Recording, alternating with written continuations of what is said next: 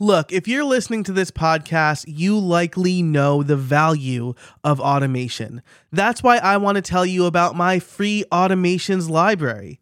If you want some of my best automations for free, you can head over to howibuilt.it/automate. We talk about automation a lot on this show, and it's because I think it's the best way for podcasters, creators, and solopreneurs to become more efficient and more profitable. So if you want to start automating, but you're not sure where to, start, you can get ahead of the game with 14 of my favorite automations across a bunch of tools like Zapier, Make, Hazel, and Apple's Shortcuts. These are automations I use every day to help me run my business, and I know that you're going to love them.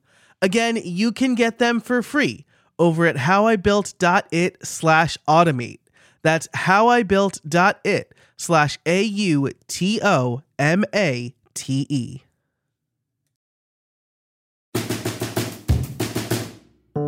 Hey everybody, and welcome to How I Built Bits, a clip show that surfaces some of the best advice from nearly 300 interviews of how I built it in 15 minutes or less. The clock's ticking, so let's dive into this clip from Brian Krogsgard on determining your membership benefits and preventing churn. But first, a word from our sponsor. This episode is brought to you by WP Wallet.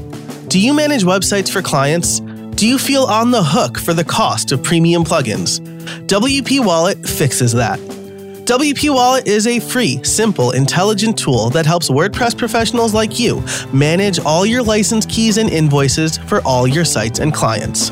Sign up for a free account, connect a website, and WP Wallet automatically scans that site for plugins and marks the premium ones, even adding prices.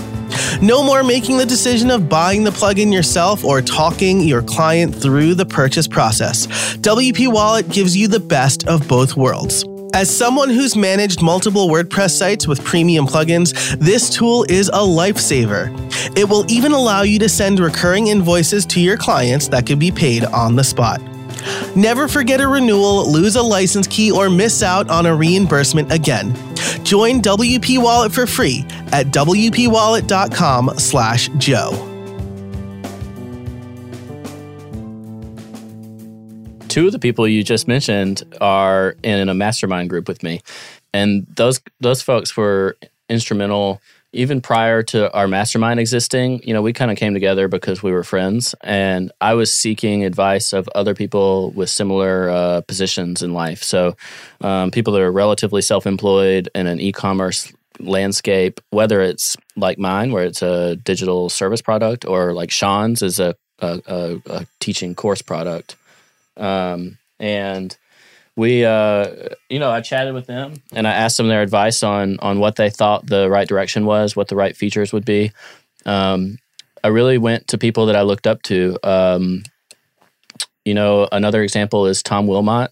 He's the CEO of Human Made, and he's always been a great supporter of Post Status. And he was a great encouragement, because when I was talking about the future of Post Status, he said, well, if you do this, I'll buy a membership for everyone in my company.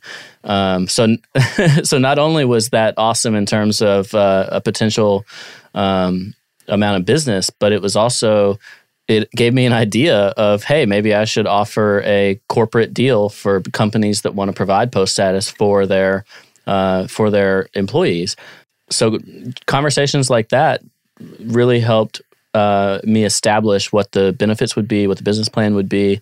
Chris Lima has been an advisor to me over the years in several capacities, and obviously I went to him for feedback on a variety of things. But usually I just drafted something, whether it was the pricing or the benefits, and then I would go to people and say, hey, is this a good idea? And I still do that today. I'm doing my first event, and when I was drafting the sponsorship agreements and like what the sponsors would get and stuff, I actually went to two people that I was then going to ask them to sponsor. But I was like, hey, this is what I'm thinking in terms of the sponsor landscape for this event. Is this a good idea? And is this the type of information that you value? So I've always thought that transparency in what you're thinking is going to get you a long way in terms of getting equity with the people that you want to be your customers or your sponsors or whatever. So usually I just go straight to the people that I want to give me money, and I ask them, like, are these the benefits and are these the features that are going to encourage you to give me that money? And that works pretty well. I've had a lot of success with that. Nice. That's great. I'm quickly learning that. I've always had a problem with a personal problem, like not like this, it's wrong. I've had a personal problem with just asking people for money. That's always been really hard for me to do. I figured if people wanted to give me money, they would give me money, but that's not always the case. And so I'm learning with, especially finding sponsors for this podcast, just asking, hey, do you want to throw me $99 to sponsor an episode? And more often than not, people are saying yes, which is very, very encouraging. Because at the point of this recording, there is 0 episodes out. So, so it's nice to know that people trust you enough to do that. So, and people aren't betting on your podcast; they're betting on the fact that it's you producing it, and you have a history of following through on things. So that matters in a scenario like that. I have this thing in my head based on what you said about you have to ask. Could you imagine software as a service companies that charge money? If they all just said, "Here's our software as a service" and a donate button, like. Would their revenue be the same? Absolutely not. But no one's mad at them for saying, this is our pricing and this is how much it costs to use our service. People aren't mad about you asking for money, but they do expect a return on that, some value that they're going to get out of your service or whatever you're providing. But if you offer it for free, most people are going to take that. So even if you say, hey, you got this for free, now where's the donate button? Like the minority of people are going to do that. Like of the people in the world that use Wikipedia, very few follow through with Jimmy Wales's pleas for donations. I know. And you're basically looking him right in the eye when he asks for those donations. Yeah, it's right there at the top of the page. Yeah, that's a great point. I was talking to this actually with Chris Lemma when we were out in Minneapolis. I guess there was a conference, or when conferences do this, right? They'll say you can pay X amount of money to come to the conference, or you can stream it for free online. And then they wonder why they're not selling tickets. It's like saying, oh, I'll sell you the black t-shirt for $10, or I'll give you the white t-shirt. So, yeah, what they're doing in that scenario is they're basically telling you, and this is why I have trouble with free streaming events, because you're saying the only value that you get out of the ticket price is the hallway track and the people. And there is a ton of value there, but you're basically saying we're not willing to showcase the value of the talks themselves. I love free streaming events, but it's hard to say whether it would impact my decision to go to the event or just stream it, because it's a lot easier to stay at home and stream an event if it's the talks that you're interested in. My theory, though, is a lot of events, especially, people are just as or more interested in the hallway track. So I understand the bet that people are making there, but I'm all for charging for the streaming of an event, because I feel like you should be assigning value to those talks. Absolutely. I mean, you don't want to undervalue the work that your speakers are doing, especially. So cool. So at this point, we're about halfway through our conversation. So I want to ask the title question. You have post status. You've talked to people. You have been writing for a while. How did you build the site? So I quit my job, and I gave myself about a month right before Christmas to January 21st. And I announced my launch date. Like I said, I'm quitting my job. I'm going to do this thing now. I'm giving myself 1 month to build it. So I just went heads down and worked every day and set a game plan. And that involved the whole nine. Like I didn't make any decisions ahead of time in terms of saying this is the software I'm going to use in terms of which plugins. I knew it was going to be on WordPress because it's a WordPress publication. But I was analyzing the pros and cons between WooCommerce and Restrict Content Pro and Memberful and iThemes Exchange, and trying to figure out, hey, what am I going to use? What's going to work best for me? I ended up going with WooCommerce. With WooCommerce subscriptions, which allows the recurring revenue. I had some important things that I wanted to make sure I was doing. One was I wanted to create automated renewals so that it was easy for people to just not do anything and then renew the next year. But I wanted to make it easy, obviously, for people to cancel. But historically, other plugin makers and services in general have shown that your renewal rate is going to be way higher if you just don't do anything and just let people renew. And I wanted to give people a reminder that their renewal was coming up so that I wasn't like pulling one on them. So I send a renewal email a couple days before the renewal itself and say, hey, this is about to automatically renew, etc. So WooCommerce subscriptions helps me handle that. In terms of other stuff on the website, eventually there will be things that are not the content restriction itself. So that's the other big reason I went with WooCommerce, is because you can do more than just the content restriction with WooCommerce. It can be a store of any sort. So if I sell a physical product, or if I sell a digital product, or if I sell an event ticket, all those things you can do with WooCommerce. It's a very robust solution. It's not the simplest solution. If you're just doing memberships or something, if you're just doing content restriction, there are probably options that will cause you fewer headaches. But for me, WooCommerce was the right choice. I also rely greatly on MailChimp. So creating a MailChimp template that was going to work. I figured the only way a membership content restriction website was going to be successful is if I delivered every word that I wrote for people, if I delivered it to them in full in email.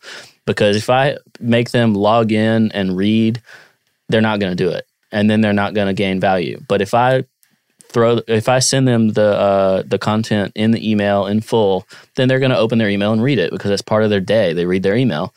Email is so valuable in a members only thing that I could not do without MailChimp. I could do without just about anything, but I could not do without MailChimp. And then several months after I launched, I had been contemplating maybe a forum or something.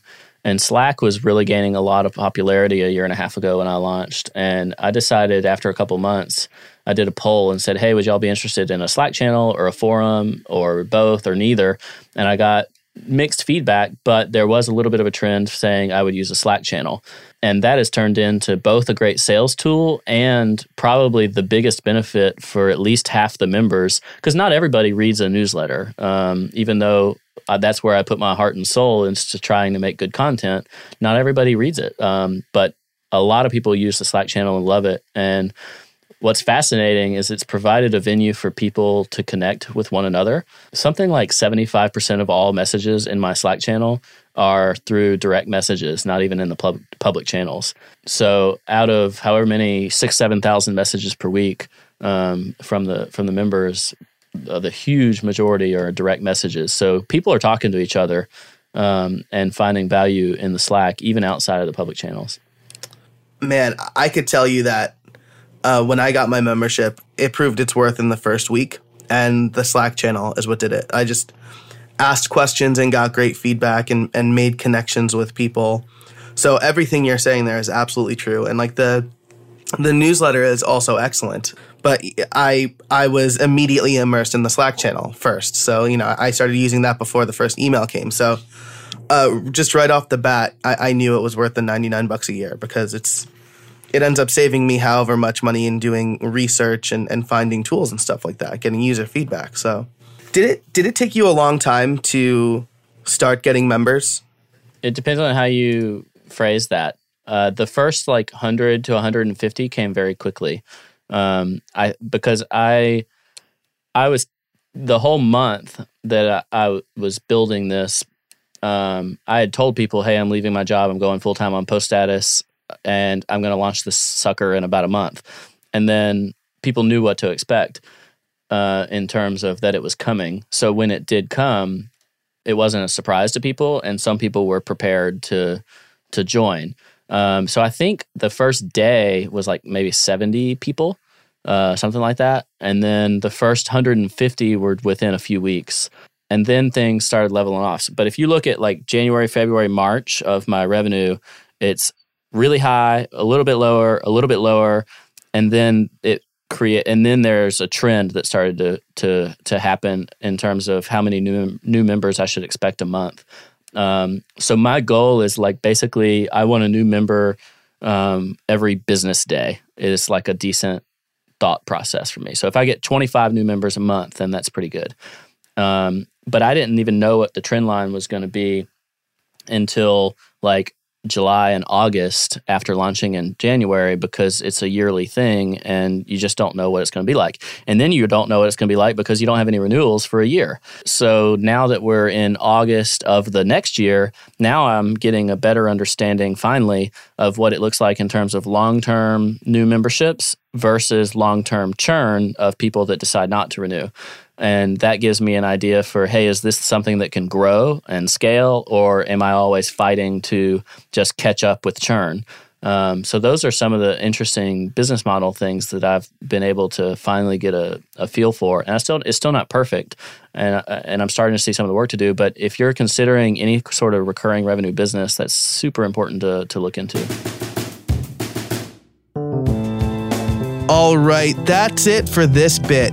If you liked it, be sure to subscribe to How I Built It and join the mailing list to get more bite-sized advice for creators and small business owners. You can do both of those things at howibuilt.it/subscribe. I'm Joe Casabona, and until next time, get out there and build something.